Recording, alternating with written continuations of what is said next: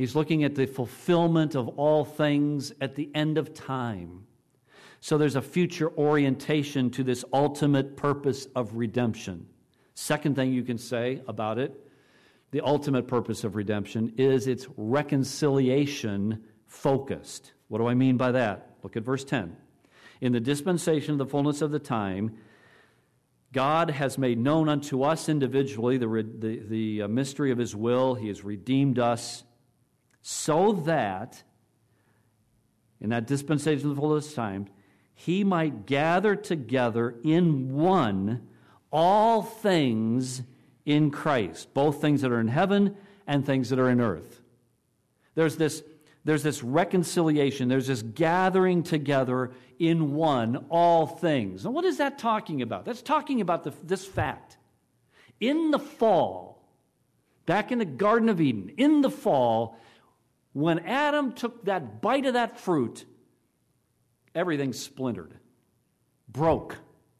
Fragmentation began, and that brokenness and that fragmentation and that division and that death caused by the fall has only spread and expressed itself throughout the entire cosmos, that which God has created. That's paradise lost in Genesis chapter 3. And the ultimate purpose of redemption is paradise restored, the bringing together of all things, things in the heavens and things on earth, bringing together all things. This is what Revelation 21 and 22 is all about. If you want to take the time to look at that this afternoon, you have a few minutes to peruse the Scriptures. It's the restoring of all things to Himself. It's reconciliation focused, or restoration focused, we could say. And then the third thing we can say about this ultimate purpose of redemption is that it is Christ-centered. It is Christ-centered. Our verse says that He might bring together all things, He might bring together in one all things in Christ, both which are in heaven and which are on earth, even in Him. Notice the emphasis there, the double emphasis. He's doing all of this in Christ. He's doing this in Him. This is a Christ-centered ultimate purpose of reconciliation. So watch this. Listen.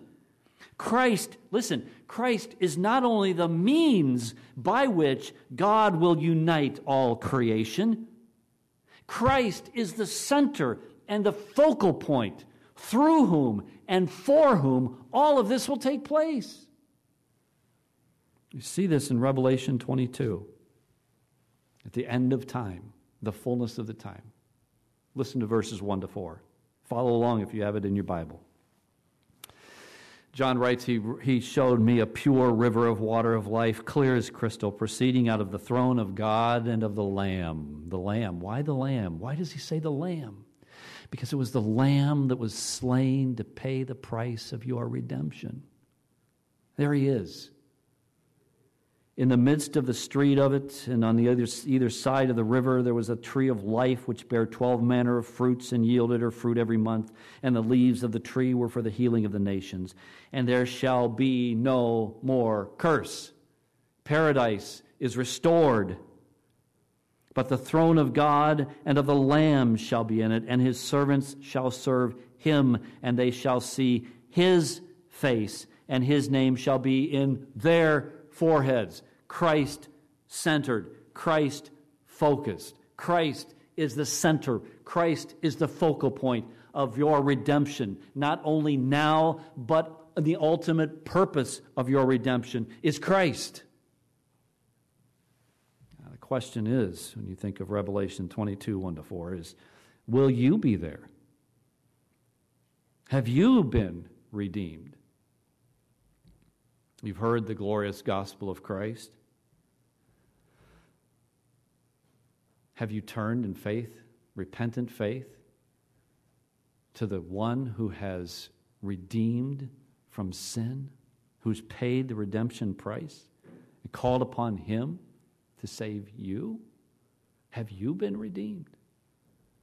Call upon Him today. Turn from your sin today. Let him redeem you from your sin today as you turn and you trust in the Redeemer. Our Father and our God, I pray this morning that you would give us just some way of seeing a glimpse of the glory of your grace in redemption. As we see the power of the cross and what was effected at Calvary when Jesus, our Savior, our Redeemer, shed his own blood on that cross. We pray in Jesus' name, amen. You would turn in your Bibles to Ephesians chapter 1. Ephesians, the first chapter.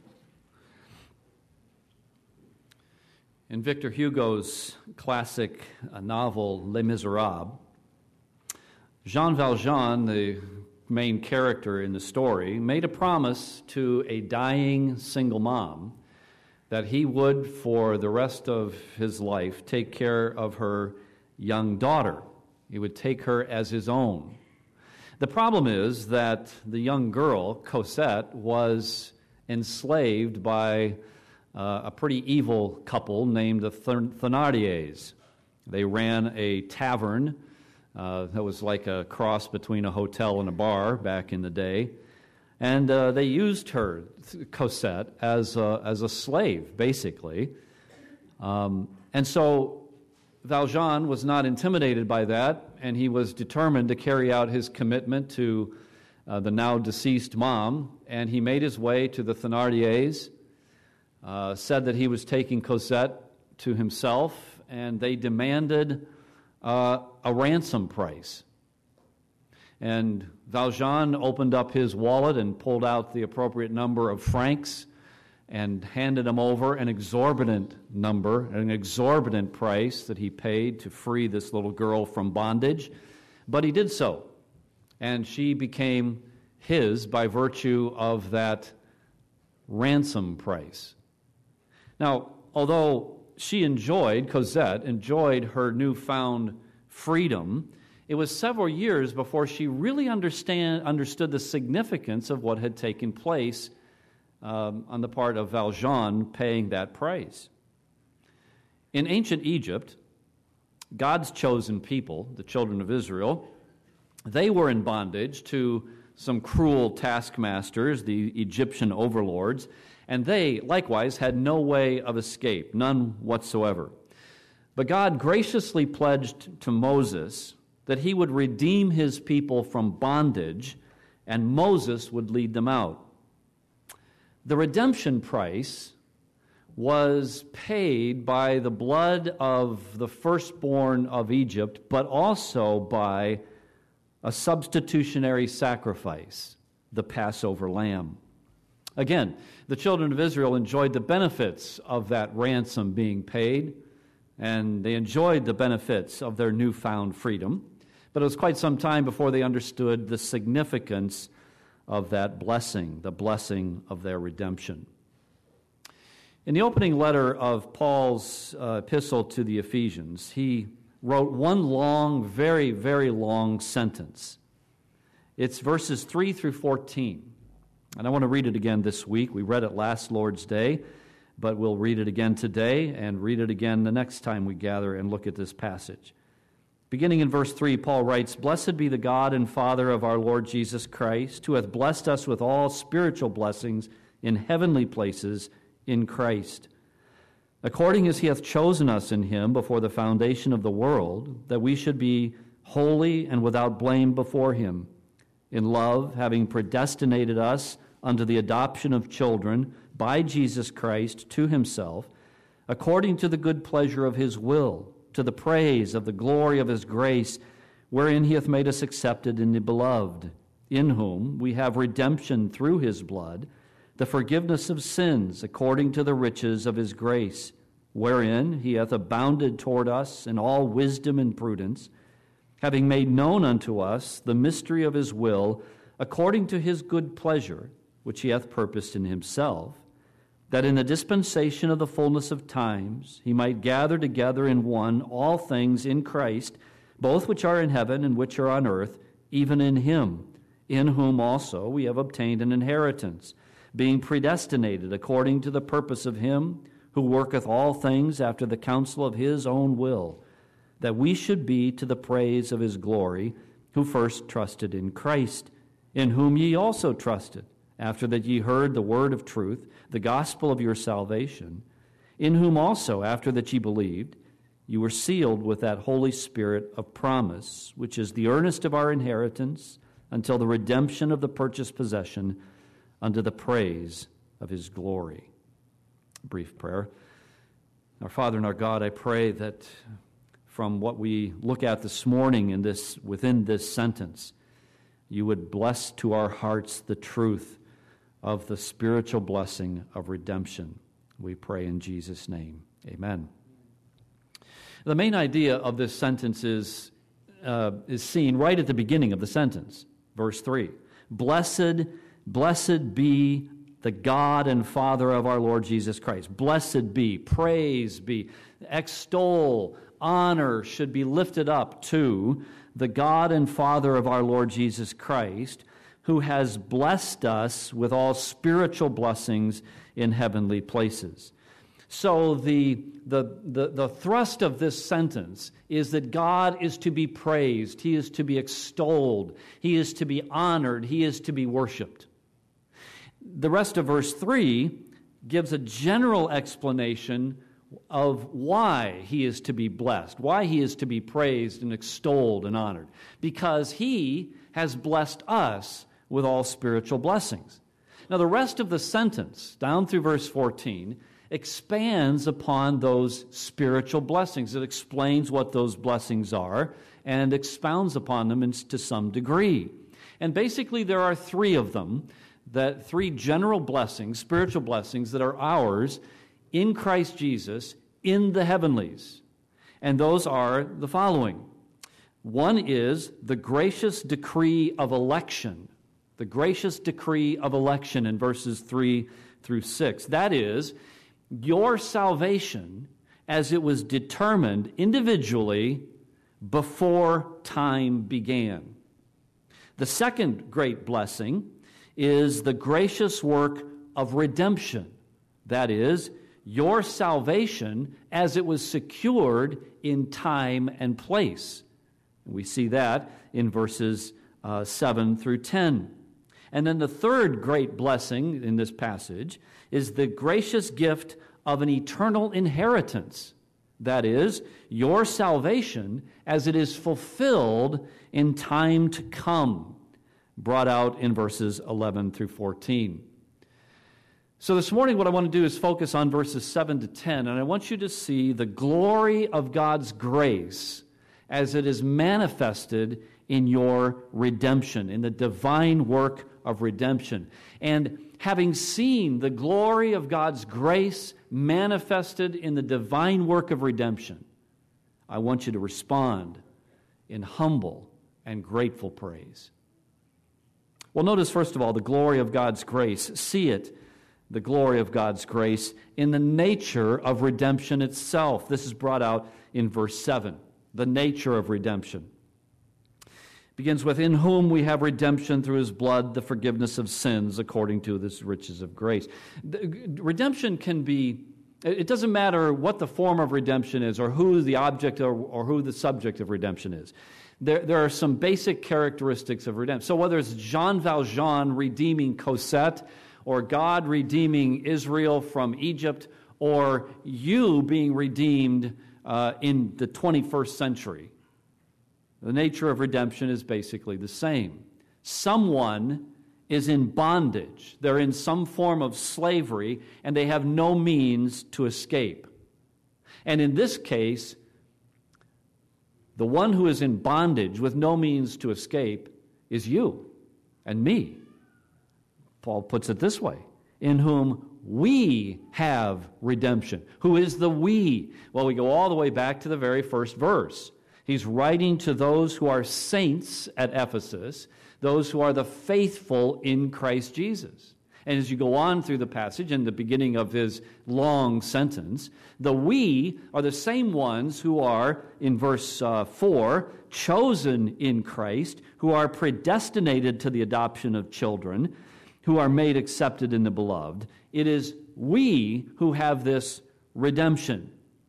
But it is before that redemption occurs, we are spiritually dead in trespasses and sins. This is why we need to be redeemed. Chapter 2, verse 1 says, "You hath he quickened, who were dead in trespasses and sins." And there's not anything you can do about it when you're a corpse. There is nothing that someone who is dead can do about their condition of deadness. They're hopeless. They're helpless. That is our condition. We need to be redeemed from that condition of deadness. And because of that condition of deadness, we are eternally doomed in our trespasses and sins. This was the statement of doom expressed in Romans 6:23. The wages of sin is death. And that's not just talking about physical death. That's talking about permanent and eternal death. That's talking about spiritual death that never ends. The wages of sin is death. So someone is in bondage and needs to be redeemed. They are enslaved with no hope whatsoever and no means whatsoever of escaping. And that someone is you and me. The second characteristic of redemption is that someone determines a redemption price. Someone determines a redemption price. And that someone, in this case, is God himself. It is God who said the wages of sin is death. It is God who said to Adam and Eve and to Adam in the garden, if you eat of that fruit, the day that you eat of that fruit, you will surely die. It is God who determined the redemption price. It is death. And, more specifically, a bloody death. Because Leviticus 17 says, without the shedding of blood, there is no remission of sins. There's no forgiveness. There's no release from sins. So the God who said the wages of sin is death determined that the only way that that wage can be dealt with, that redemption can occur, is if there is a death that is a bloody death, and the blood of that death can be applied and can be the redeeming price that is paid. With a bloody death, there can be redemption from sins. There can be the forgiveness of sins. All right? So, someone is in bondage. That's us. Someone sets the redemption price. That's God. Then thirdly, in any kind of redemption, someone pays that redemption price. Someone has to pay it. Well, who is it in this case? Well, look at our text. The first two words of verse 7 tell us that someone is in whom we have. Well, who is the whom? To whom does the whom refer? It refers back to the last couple of words in verse 6. The beloved. In the beloved we have redemption. So the someone in whom our redemption is found, the someone who pays the redemption price, is the beloved. Well, who's the beloved? A couple of occurrences in the gospel account, there were gospel records that we could turn to that answer that question. In Matthew chapter 3, Jesus comes to where John is baptizing in the wilderness, and he tells John, I am to be baptized by you. John protests a little bit, but finally he accedes to that. And he baptizes Jesus in the Jordan River. And when Jesus comes up out of the water, remember, the third member of the Trinity, the Holy Spirit, descends upon Jesus in the form of a dove. And the first person of the Trinity, the Father, speaks from heaven, and he says, this one is my beloved Son. He is my beloved Son, in whom I am well pleased. He said the same thing again on the Mount of Transfiguration in Matthew chapter 17. You remember that scene? Jesus is up on the mountain with Peter, James, and John, and he's transfigured before them. His garments are as a brilliant, glorious, glowing brightness, and something like they'd never seen before, and they don't even know how to respond to that. Peter's all befuddled and makes a fool of himself again up there on the mountaintop. But after that foolishness on the part of Peter, again, a voice comes from heaven, and the Father says, God the Father says, "This is my beloved Son, in whom I am well pleased." This one, Jesus, is the beloved Son. So who's the beloved? When Paul writes and says, we have been accepted in the beloved, in whom we have redemption, he is speaking of none other than the Lord Jesus Christ. Charles Hodge, he says, we are not, nor can we ever be, self-redeemed. Christ is our Redeemer. The beloved is our Redeemer. The Lord Jesus is our Redeemer. He pays the redemption price. Remember what that redemption price is? A bloody death. A bloody death. The redemption price is paid in His blood. In whom, look at our text again, in whom we have redemption through His blood. Look over a page probably in your Bible to chapter 2 and verse 13. He says, "But now in Christ Jesus, you who sometimes were far off are made nigh by the blood of Christ." And look with me at Hebrews chapter 9, verses 11 and 12. Hebrews 9. Keep your finger there in Ephesians 1. But Hebrews 9, verses 11 and 12. It says, "But Christ, being come and high priest of good things to come, by a greater and more perfect tabernacle, not made with hands," that is to say, not of this building, "neither by the blood of goats and calves, but by His own blood He entered in once into the holy place, having obtained eternal redemption for us." Jesus Christ paid the redemption price, but He paid it in His own blood.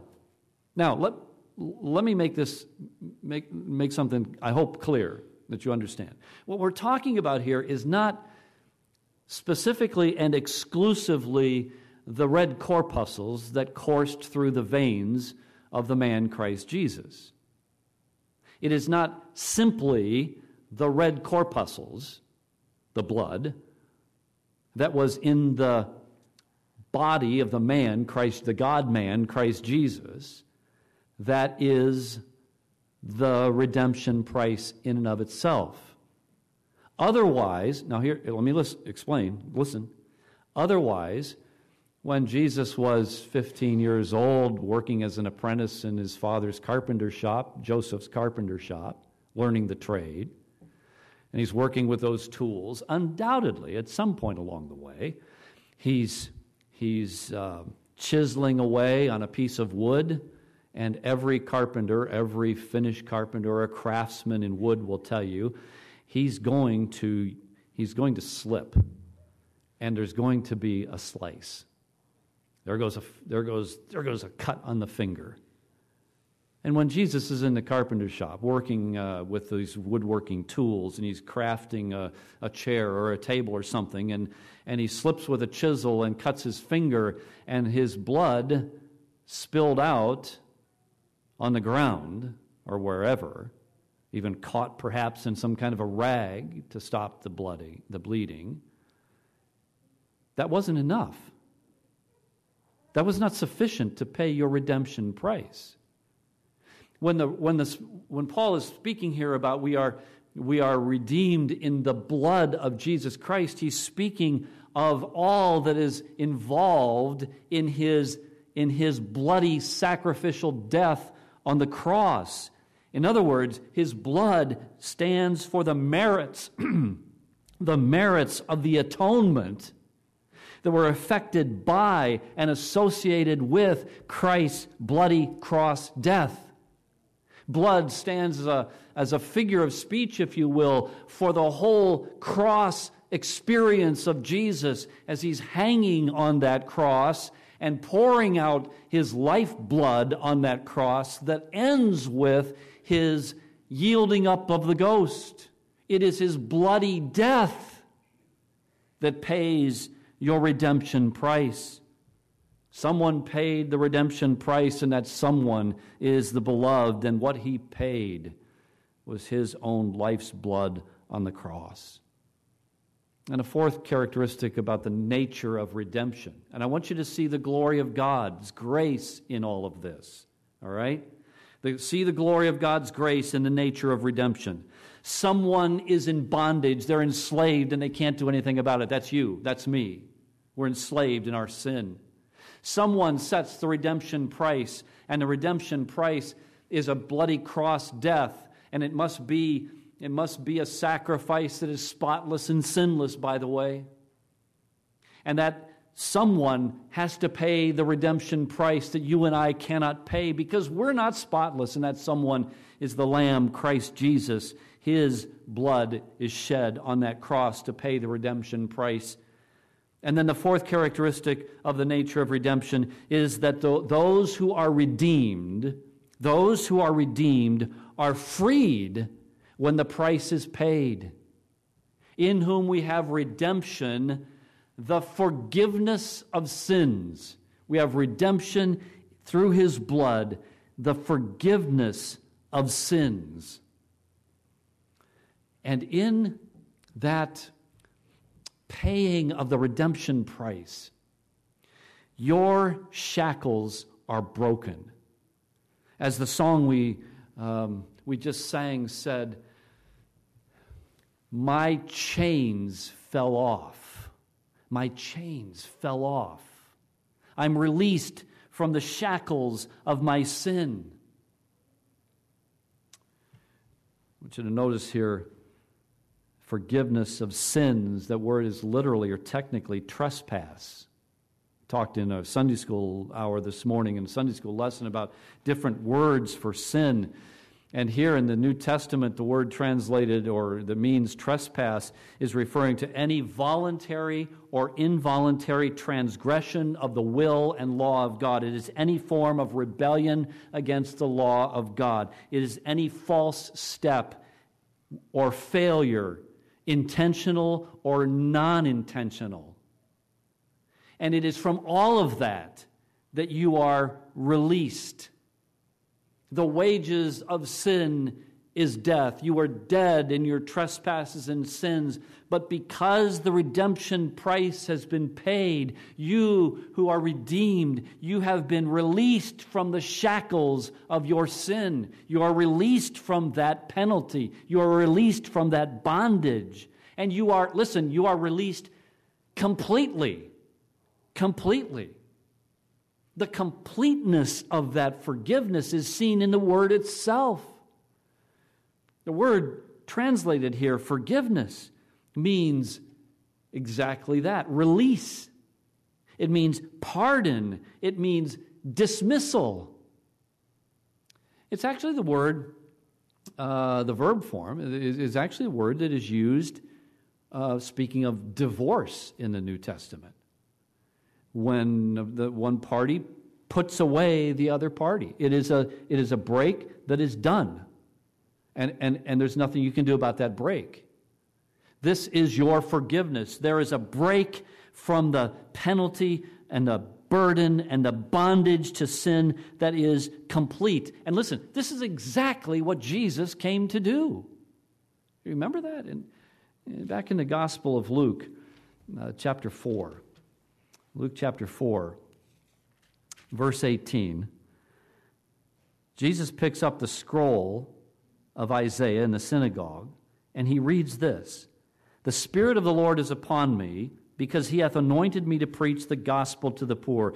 He hath sent me to heal the brokenhearted, to preach deliverance to the captive, and recovering of sight to the blind, and to set at liberty them that are bruised. This is what Jesus came to do, to set at liberty those that are bruised by the curse of sin. And in Matthew chapter 26, verse 28, Jesus is in that upper room with his disciples on the last night before his betrayal and arrest and then the crucifixion the next day. And remember what he said when he took the cup? He says, "This is my blood of the new covenant, which is shed for many for the remission, for the forgiveness of sins," to pay the redemption price for sins. The redeemed are freed when the price is paid. And then lastly, let me say this about redemption, about the nature of redemption. Going back to verse 3, it's a blessing. It's a blessing. He said, "Blessed be the God and Father of our Lord Jesus Christ, who has blessed us with spiritual blessings." The nature of a blessing, it is a gift that is bestowed upon someone. And this is a gift that is bestowed upon you who are redeemed. It's a gift. This isn't something you have a claim to. Remember Cosette in Les Miserables. She's just a little girl. She's in bondage. She has no claim on Jean Valjean. She has no right to his money. She has no way to go to him and say, you must pay the redemption price so I can be free. She has no claim. What happens? He comes into the house or the tavern and he opens up his wallet and he says, "How much?" And Mr. Thénardier says how many francs this is going to be, an exorbitant sum. And Valjean pulls out the francs and he hands it over. This is a gift. See the glory of God's grace in the nature of redemption. But then see the glory of God's grace in the application of redemption in the last part of verse 7 down through verse 9. The application of redemption. And notice that the application of redemption is wholly of grace. The last part of verse 7 says, this forgiveness of sins, this redemption that we have through his blood, is according to the riches of his grace, wherein he hath abounded toward us. Here's the thing. You cannot measure the value of God's grace. The riches of his grace are superabundant. It's like the Scripture says elsewhere, where sin abounds, grace superabounds. You cannot measure the value of God's grace. But what you can do is you can enjoy the lavishness of it all. He, as the first part of verse 8 says, he has lavished this grace upon us. He's lavished it upon us. God applies the blessing of redemption wholly of grace. But look at the last part of verse 8. And look at how God applies the blessing of redemption precisely. He says he has abounded toward us with his grace in all wisdom and prudence. What's he talking about here? When you think about and talk about this whole matter of redemption from sin, the whole subject, as it's talked about and brought out in the gospel message, seems to be utterly foolish and absolutely reckless. What do I mean? Well, turn back in your Bible a few pages to 1 Corinthians chapter 1. 1 Corinthians chapter 1.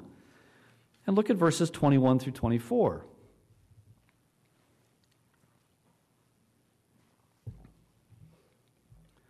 First Corinthians 1:21 says, "For after that, in the wisdom of God, the world by wisdom knew not God.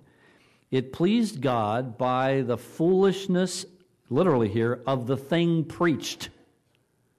It pleased God by the foolishness of what was preached to save them that believe. In other words, that which was preached seems to be utterly foolish. It seems to be totally reckless.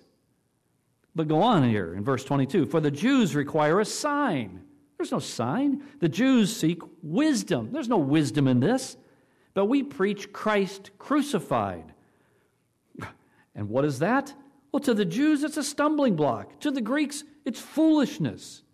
But to them who are the called, critical point, to those who are the called, both Jews and Greeks, Christ, the power of God and the wisdom of God. Oh, this gospel message of redemption seems to be foolish. It seems to be reckless to those who have no eyes to see, who have no ears to hear, who have no heart to receive it. It seems foolish. It seems reckless. But in reality, it is actually wise. It is prudent. It is intentional. Look at the rest of this text. In 1 Corinthians 1, verse 26. He says, to those who have been redeemed, but in Corinth this time, he says, you see your calling, brethren, how that not many wise men after the flesh, not many mighty, not many noble are called, but God has chosen, there's our word again, God has chosen the foolish things of the world to confound the wise, and God hath chosen the weak things of the world to confound the things that are mighty. Notice the wisdom of God. Notice the prudence of God. Notice the intentionality of God. He has intentionally chosen those who the world looks at as being foolish, those whom the world thinks as are wise or are weak. And in verse 28, he has chosen those that the world looks at as being base, the base things of the world, the things that are despised by the world. God has chosen. And the things that are not, the things that are of no account to the rest of the world. To those, God has chosen those to bring to nothing the things that are. Why? All of this was intentional. Why? What was the intention? Why has God so chosen these kinds of people? People like you and me. Why? Verse 29, that no flesh should glory in his presence. This is all very wise. This is all very prudent. This is all very intentional on God's part. He says, but of him, verse 30, are ye in Christ Jesus, who of God is made unto us wisdom and righteousness and sanctification and redemption, that, according as it is written, he that glorieth, let him glory in the Lord. What am I wanting you to see this morning? I'm wanting you to see the glory of God's grace in redemption, in redeeming you.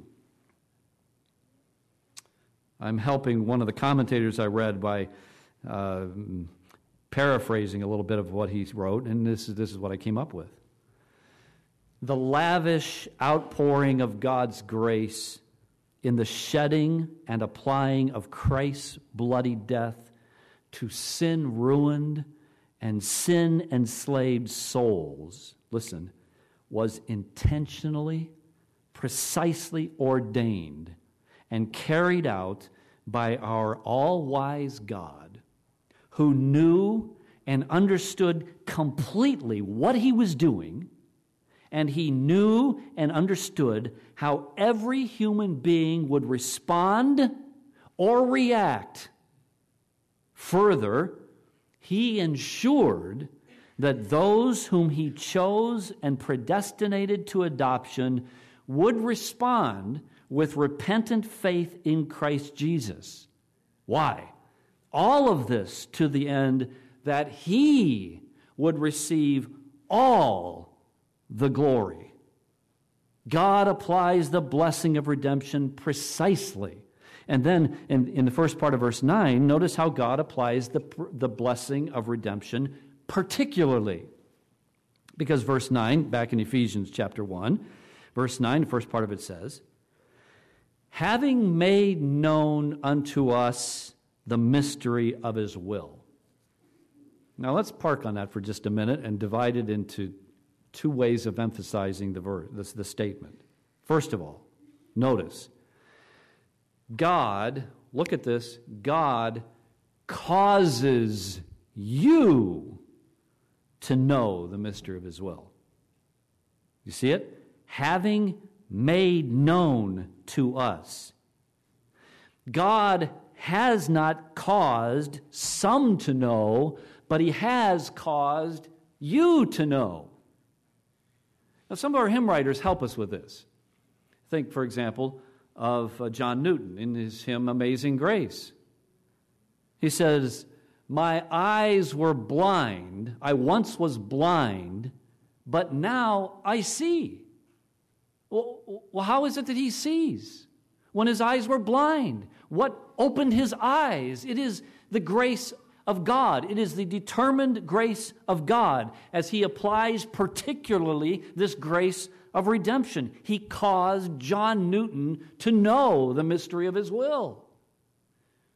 And the hymn we sang earlier, "And Can It Be?" that third stanza says, "Thine eye diffused a quickening ray. I woke." God's eye diffused a quickening ray. God caused the writer, the hymn writer, to know the mystery of his will. And when God caused him to know, when his eye diffused a quickening ray, he says, "I woke up. I woke." God causes you to know. And then notice how God causes you to know the mystery of his will.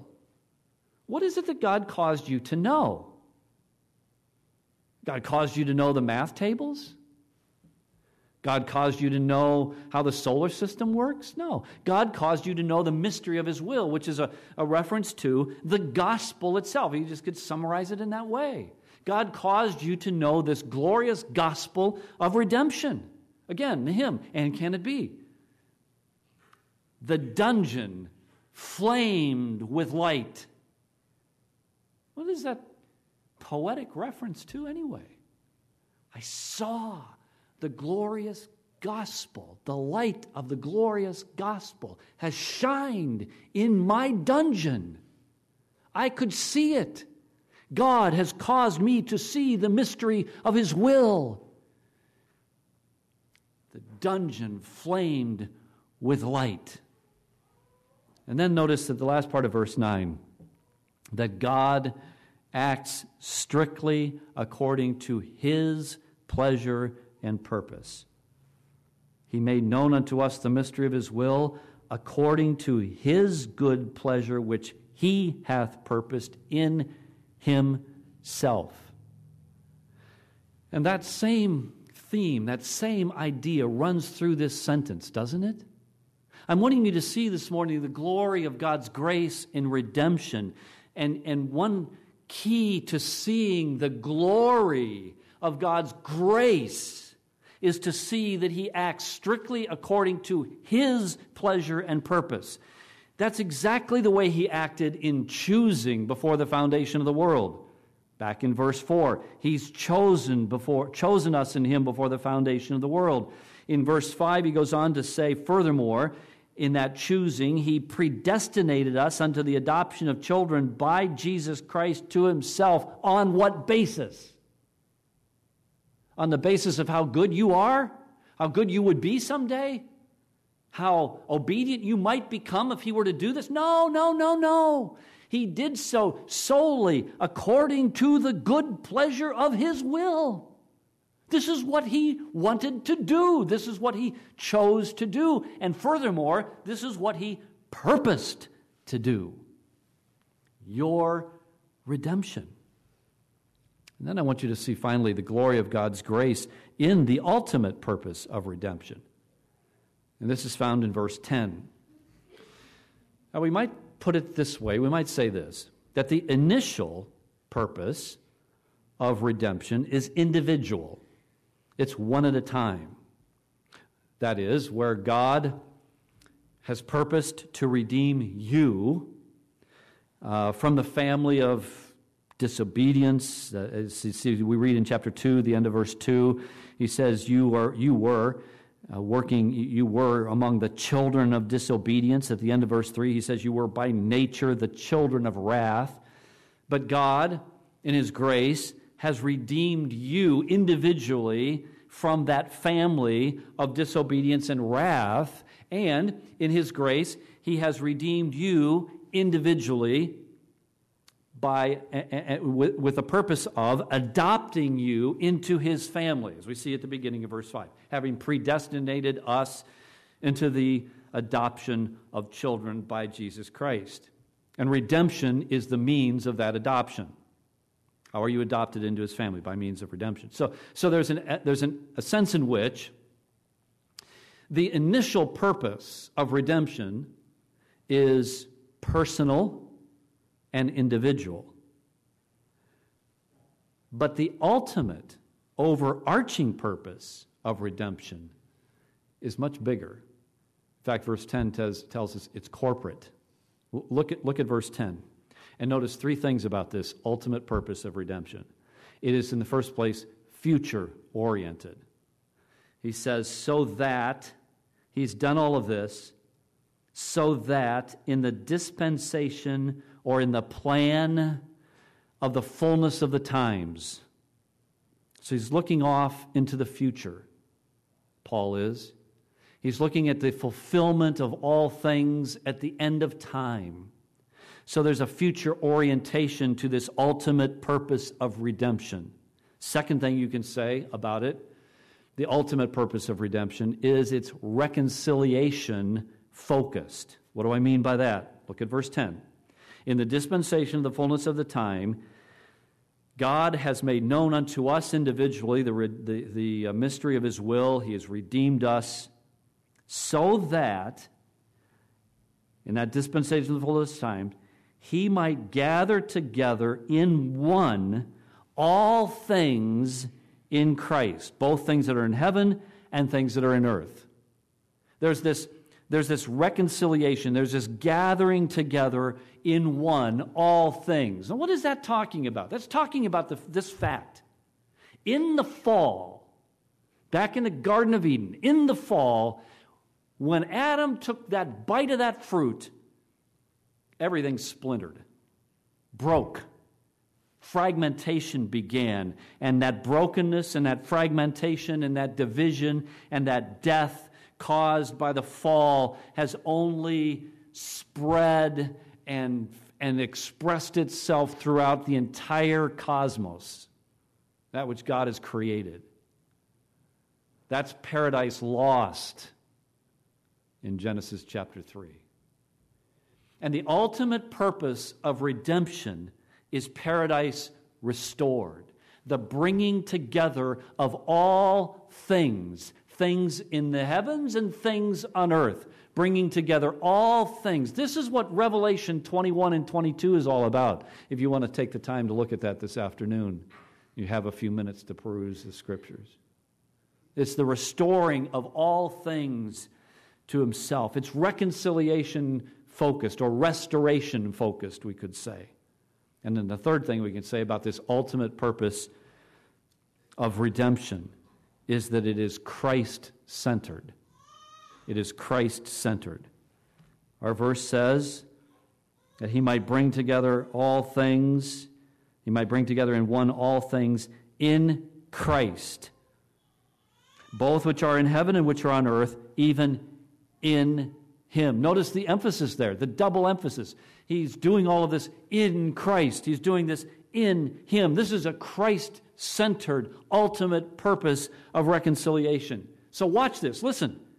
Christ is not only the means by which God will unite all creation. Christ is the center and the focal point through whom and for whom all of this will take place. You see this in Revelation 22.